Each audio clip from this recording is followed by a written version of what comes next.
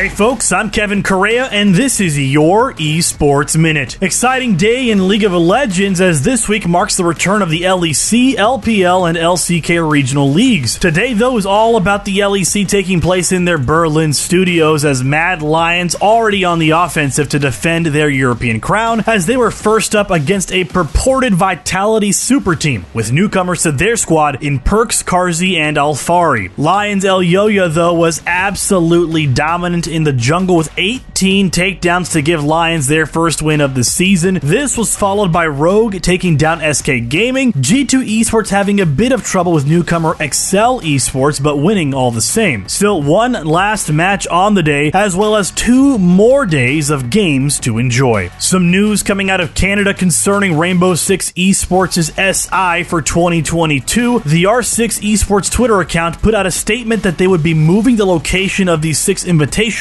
from Quebec, Canada to Stockholm, Sweden as a result of new regulations and event restrictions due to COVID. Event dates will not change, but there will not be a live audience in attendance. That is also not changed. Now, there will be co-streaming opportunities for select streamers and content creators to also join in on the SI virtual festivities. Additionally, the R6 team is looking at organizing local watch parties in Stockholm with proper protocols in place, but those parties are still being evaluated for the time being. Lastly, Halo Championship Series wrapped up their second North American Pro Series tournament that saw Cloud9 continue their early reign of dominance in the HCS. Optic Gaming saw a quick upper bracket loss to C9, but they made quite the run in losers, defeating SSG, eUnited, XSET, and FaZe for a fated rematch with C9 in the grand finals. Now, Optic was originally not slated to play in this tournament. The team who was, Sentinels, was unable to join in at the last minute, and Optic, through HCS points, took their place, made another grand final run. Now, that would be short-lived as much like the first match against C9, they were stopped in a comeback on Streets. Optic gets swept by C9 3-0. I'm Kevin Correa, that's my time, and that has been your Esports Minute. Follow us on Twitter at Esports Network and at Correa24, and be sure to visit esportsnetwork.com for more stories written by our great staff, as well as connect with us on our Discord channel. We'll update you after the weekend on Monday.